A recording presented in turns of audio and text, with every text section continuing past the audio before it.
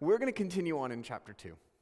We're going to continue on in exploring what Paul is talking about in the book of Galatians, and we are so glad that you are here. I'm totally taking text messages during the service, and so, last week we have, we've got comments coming in on general in Slack, and sometimes I got, distracted by them. There's a joke, I think we just distracted Rob, and that's fine, because I want this to be a conversation.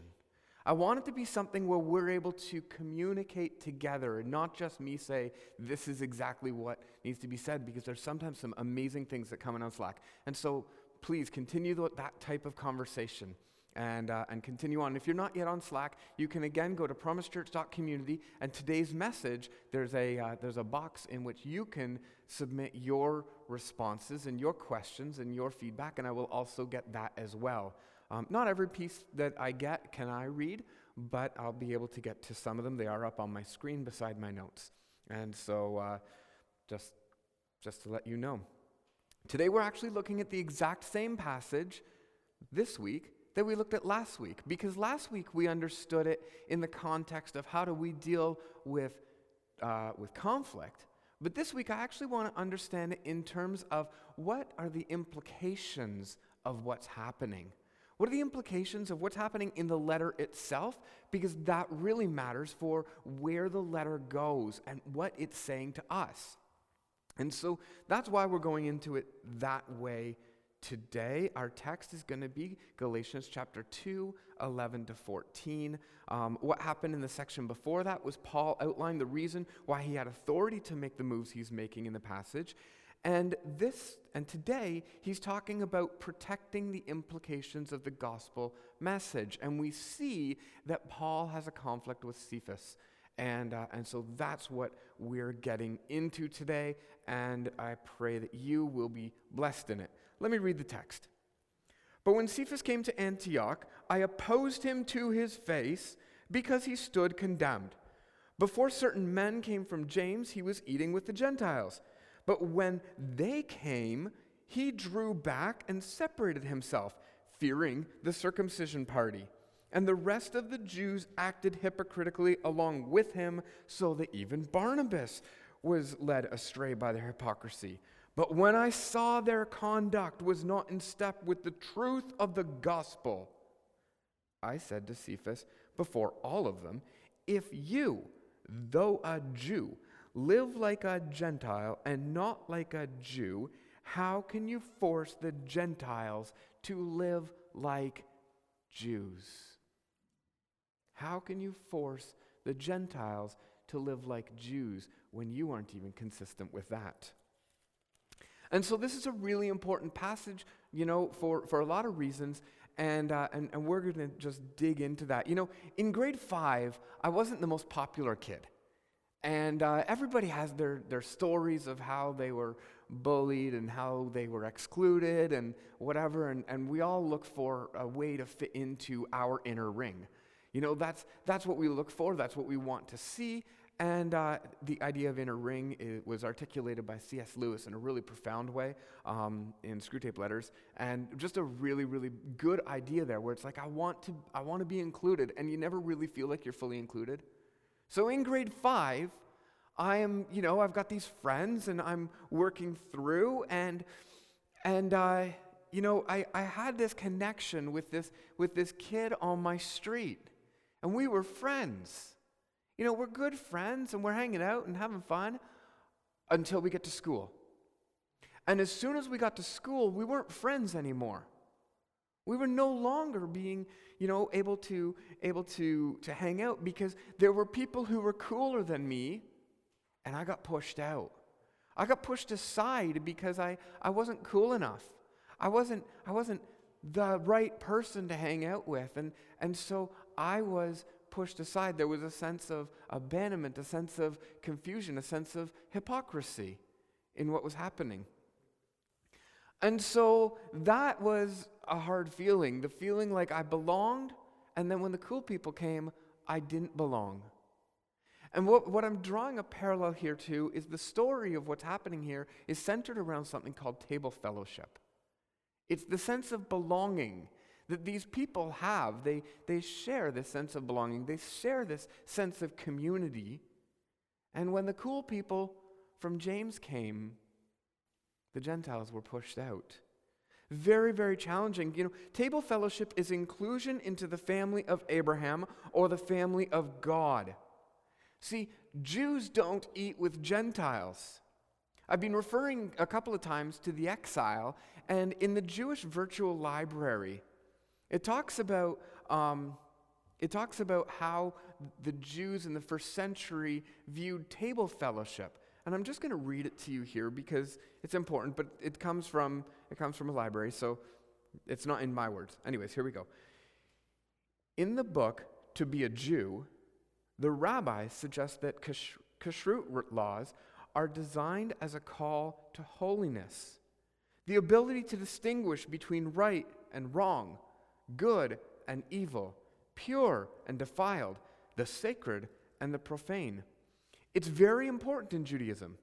Imposing rules on what you can and cannot eat ingrains that type of self-control. In addition, it elevates the simple act of eating into a religious ritual. The Jewish dinner is often compared to the temple altar in rabbinic literature. Oh, wait a second. What's the significance of what's happening here?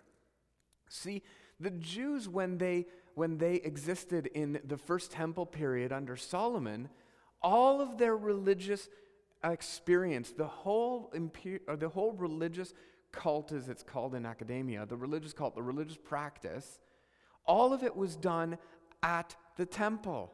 You engage with God at the temple, but the problem is the Babylonians came and took Israel, and then the Assyrians came and they destroyed the temple. And you've got this total destruction of Jerusalem, the laying flat, the walls are broken, the temple is in ruins, and the people of God are fully carried into exile. And the purpose of exile was to assimilate the culture. It was to assimilate people and say, no, you are no longer what you were, you are now us, and your children's children's children are going to be part of our empire. They will only know our empire. And the Jews, they were different. Because they had the law, they had Torah written on their hearts and in their minds and in their scrolls. They took that with them, and sometimes they may have even smuggled it, and they started house meetings. And in here we have the beginnings of the synagogue. We have these local temples or places of gathering. They're not fully temples, but they're places of gathering where the men specifically would gather and sit in a circle, and they would pull the scrolls and they would read them to remind each other of the faithfulness of God. And they would do what Deuteronomy 6 says. They would teach those stories to their children and to their children's children.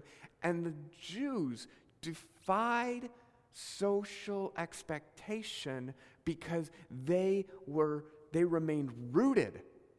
And how did they remain rooted? They separated out those who were part of them and those who were not. And they retained their identity without a nation. It is a miracle of God and a miracle of persistence and a miracle of just dedication that they retained their identity.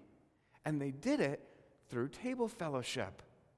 They did it through gathering with food and around the Torah, and they spoke. And they continued to build their community. Well, in Second Temple Judaism, they had their temple, and then it got threatened again by the Roman Empire. And what do? They expand Judaism all throughout the Roman Empire, and they have their synagogues, and they have their table fellowship, their kashrut laws. And they are a holy people. That is, a people set apart from the rest of culture. Okay, well, this is huge because this is what's happening here in this passage. See, the people who were following Christ, the apostles, were saying that the Gentiles were allowed in, that the Gentiles were becoming part of this promise. Well, the threat is to the integrity of the Jewish people. And so we have this threat happening that says, if we let these people sit with us, if we let them in, then our separation is now diminished. They need to do something to prove they're really part of us. They need to do something to show, and so that something was circumcision. That something was to say that the males who have converted to Jesus, they need to be circumcised so that they can sit with us, so that they can be fully included. Okay, so we can understand Cephas's position here. We can understand that Cephas thought that he was protecting the integrity of Judaism. He's protecting the message of the Messiah. He's saying, no, we can't sit with you. He's protecting, and he's saying, we need to do something different. We need you to be made in a way that you're not polluting the sacred moment of eating. And Paul calls out his hypocrisy. See, Paul has outlined why his gospel is important and why it's valid to the Gentiles, and everyone's already agreed. He's referring back to a time when they were in Jerusalem, and he's referring back and saying, we agree. Jesus makes it open to all nations. The cross is what invites everybody in. We all agree. And now Paul is defending the particularity of what that looks like. See, everybody agreed in theory, oh yeah, everybody can come in, but what does that mean in action? When we think about this in terms of church culture, promised church culture, I want to be very clear. It is very easy to say, oh, we're open to everybody. Anybody can come in. And it is even easier to slip into the same hypocrisy by when somebody comes in that might make me feel uncomfortable, we send out those vibes. We exclude by these simple social cues that don't really invite them in. When we gather again as a church, it really needs to be about inviting people in and inviting people to lunch, inviting people to dinner and not leaving people out. It really is about saying, let's get radical about this inclusion because we place our faith in the faithfulness of Jesus. It really is that intimate that it calls us to call people into table fellowship with us. Even though we don't have kashrut laws, we have social expectations and social laws, and like people tend to be with like people, and we want to blow that up. We want to blow that up as a community. We want to say, no, you come and you be with me, you be with us, even if you aren't just like me. And so, this is how it applies. See, table fellowship shows complete inclusion into the inner life of the Christian community. And that's the way it was then. Table fellowship, being around the table with other Christians, is that important. It shows inclusion to the inner life of the Christian community. It's where all those who make a profession of faith in Jesus belong. And so we experience a little bit of this when we do communion. In a very small way, every 5 weeks, Promise Church does communion. And we come together and we share the bread and the grape juice because, we're teetotalers as a denomination. And so we do that and we say, okay, so we share these elements and we open it up and we say, you are welcome to join with us. We as a church must never stratify our categories of acceptance and belonging by any other markers other than the faith in Jesus. Because placing expectations on people beyond the faith in Jesus is worthy of condemnation from Scripture. It's worthy of condemnation from Scripture. So placing external expectations on people that go beyond faith into conformity with our cultural standards degrades the gospel. So if we say, oh, well, and nobody would say it out loud, but if we happen to say, oh, well, you don't dress as nicely as us, or you are of a different, whatever, in some way you're different, and therefore we say, oh, well, you can't belong here, we actually argue that Jesus' death and resurrection wasn't enough. It wasn't enough for inclusion. And that stands against the gospel. Which is why, as a church, we must stand on faith in the faithfulness of Jesus. We must stand on that and say, that is what we believe in. And if you say, yes, I put faith in the faithfulness of Jesus, I don't care what you look like, I don't care what you sound like, I don't care what you smell like, I don't care anything, you belong. You belong here. That is what it is. And so, this is really important.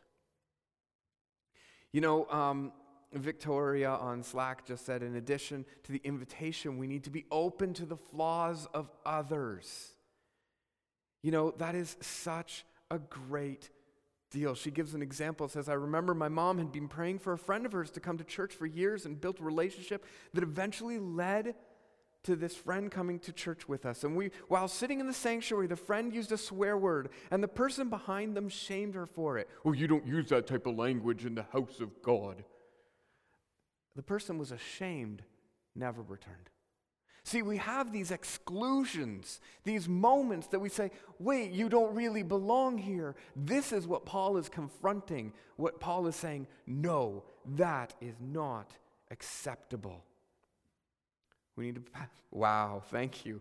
Victoria is on fire. We need to place the value of relationships above our comfort. Amen. Amen. That is such a big deal. And so, Paul makes a strong judgment. Cephas stood condemned. In verse 11, we saw that. But when Cephas came to Antioch, I opposed him to his face because he stood condemned. See, Paul judged Cephas and found him condemned. The judgment's not about whether Cephas belonged, about whether he was a Christian any longer, but it was about protecting the integrity of the gospel of Jesus. Paul had influence. Cephas had influence. Paul had been given a mission to the message to the Gentiles. See, Antioch, we need to understand geography for a second. We've got Jerusalem, and above Jerusalem, about 60 kilometers north, you have Antioch. And Antioch was seen as the northern church base of Christianity. It was more Gentile-focused than the church in Jerusalem because of the population there. And so what had been agreed on in the Jewish world of Jerusalem had these unspoken expectations of that's what would continue in Antioch. But when Cephas came to Antioch, or when the people from James came to Antioch and saw that indeed it wasn't happening like that, well, that's what this whole discussion and this whole conflict comes about. What does it look like? So Paul saw a visible shift happen that Paul understood the implications of. Okay, so Paul's projecting the trajectory of Cephas's action. He's projecting where does it go? What happens if Cephas's action of exclusion is to continue? What happens if, as a promised church, we do not address it if we exclude somebody like Victoria's story excluded somebody? What happens to us as a church? The same thing would have happened to the church in Antioch and the church in Galatia. Paul's projecting he's projecting the trajectory of the continued action. If Cephas' action continues, the message of the gospel to the Gentiles actually becomes threatened because the message of access to the promise of God is tied back to nationalism. It's tied back to those kashrut laws. It's tied back to these things that we do in order to get God's approval. The religious system of any religion is what does the human need to do to get God's approval? And Christianity blows that up because it says God has been pursuing you, God is changing you, and God is the one who is working in you.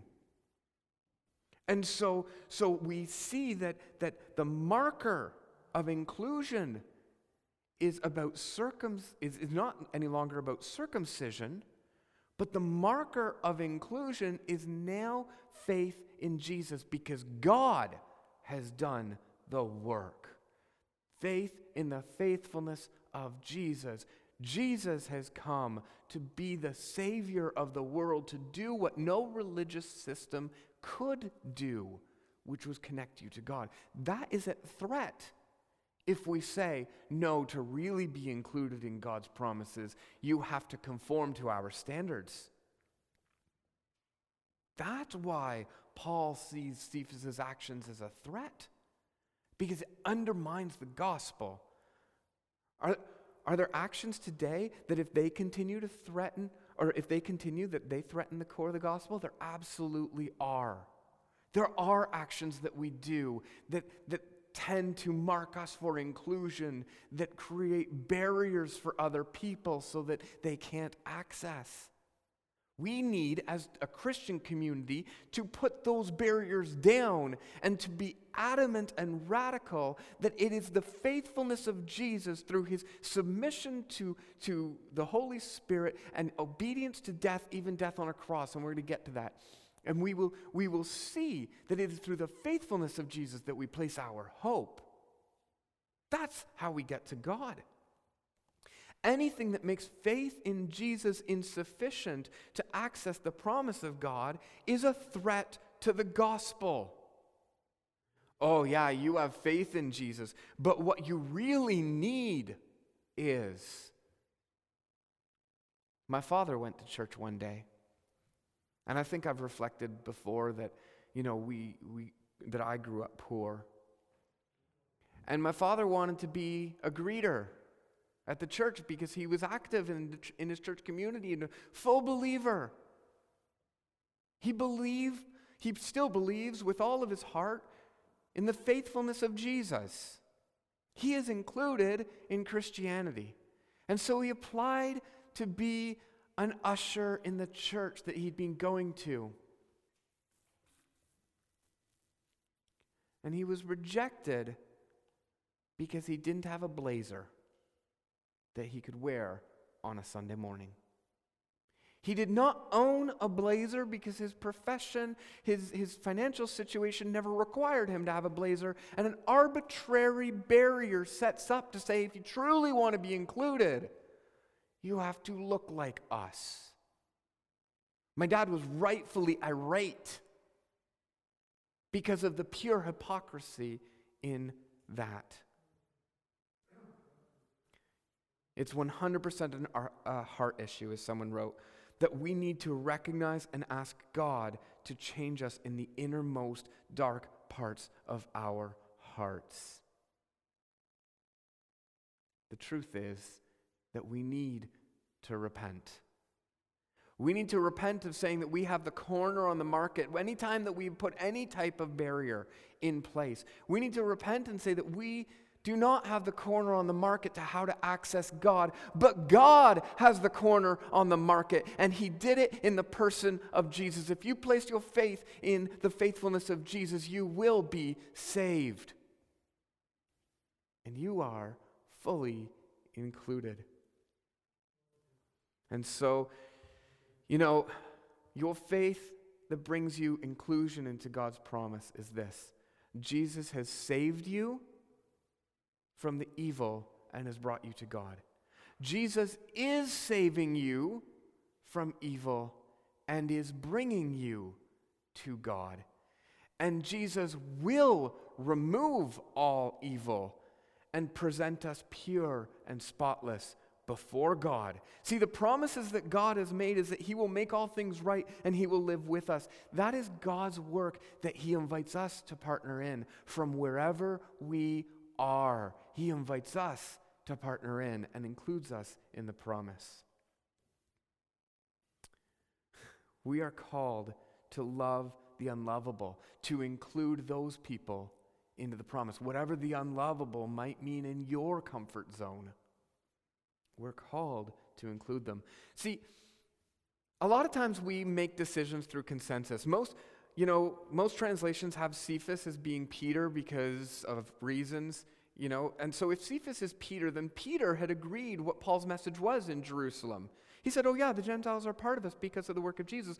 In Antioch, he eats with them and he lives like them.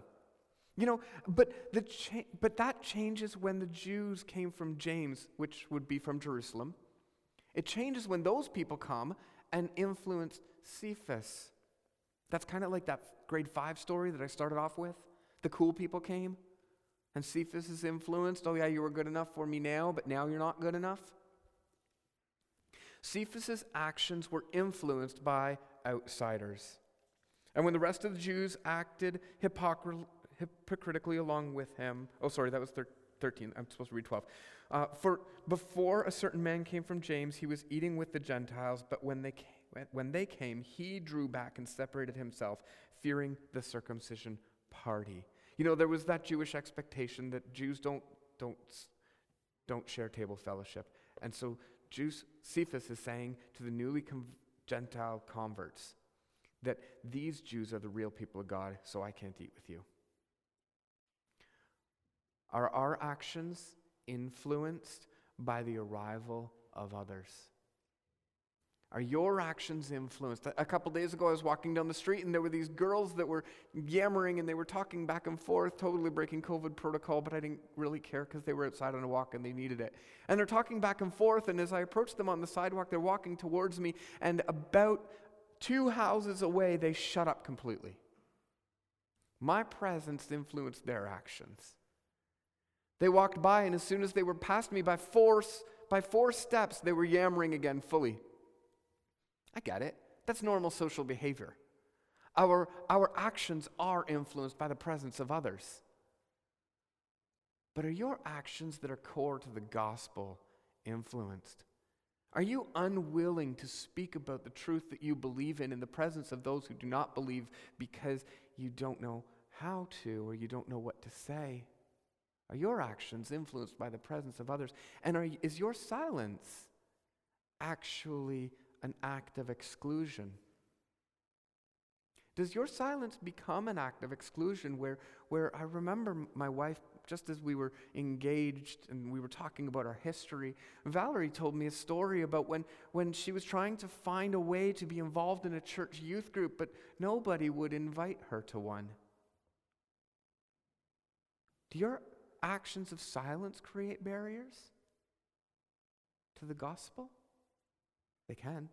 We are definitely influenced by the actions of others, and so we determine what's right by common consensus, and that's obvious. But we need to strengthen our faith to a place where we can say, my actions are not going to be influenced by the presence of others. In fact, my actions will influence the actions of others.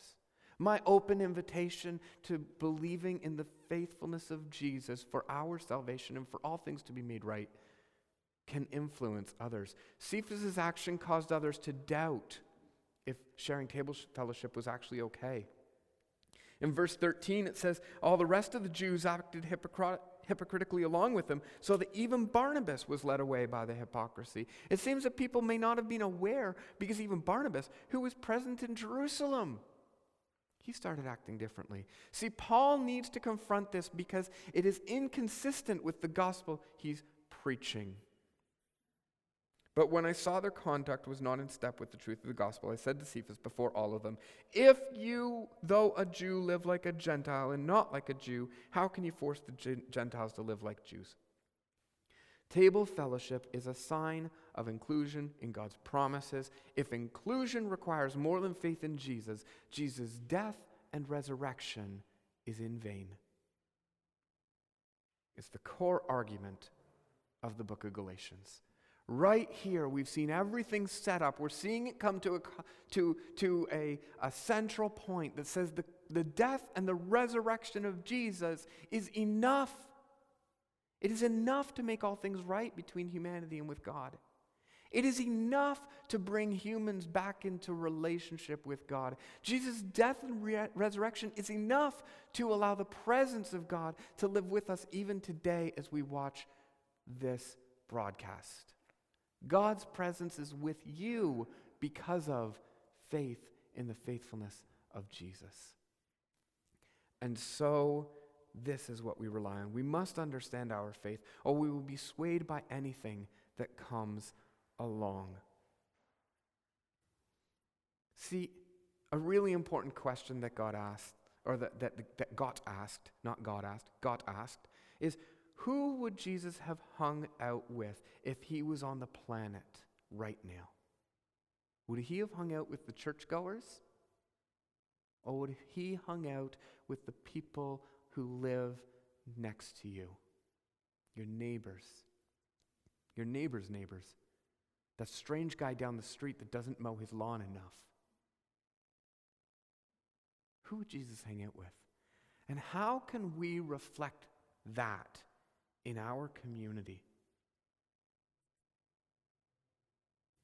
Jesus' work is central to our hope, and so we must consider how we hold to it, communicate it, and allow it to be accessible to others, and to give them the grace to be included. Maybe we look for the grace to be included into their life. God, I just pray for humility for us as a congregation. God, I pray that we would hold you as central. Your work, Jesus, is central. God, I pray that you would reveal to us the amount that you pursue us. Your act of work is to chase after us.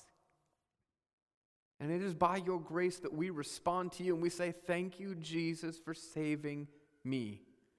Thank you, Jesus, for your work. God, I'm reminded of communities that are suffering and people who are suffering in communities.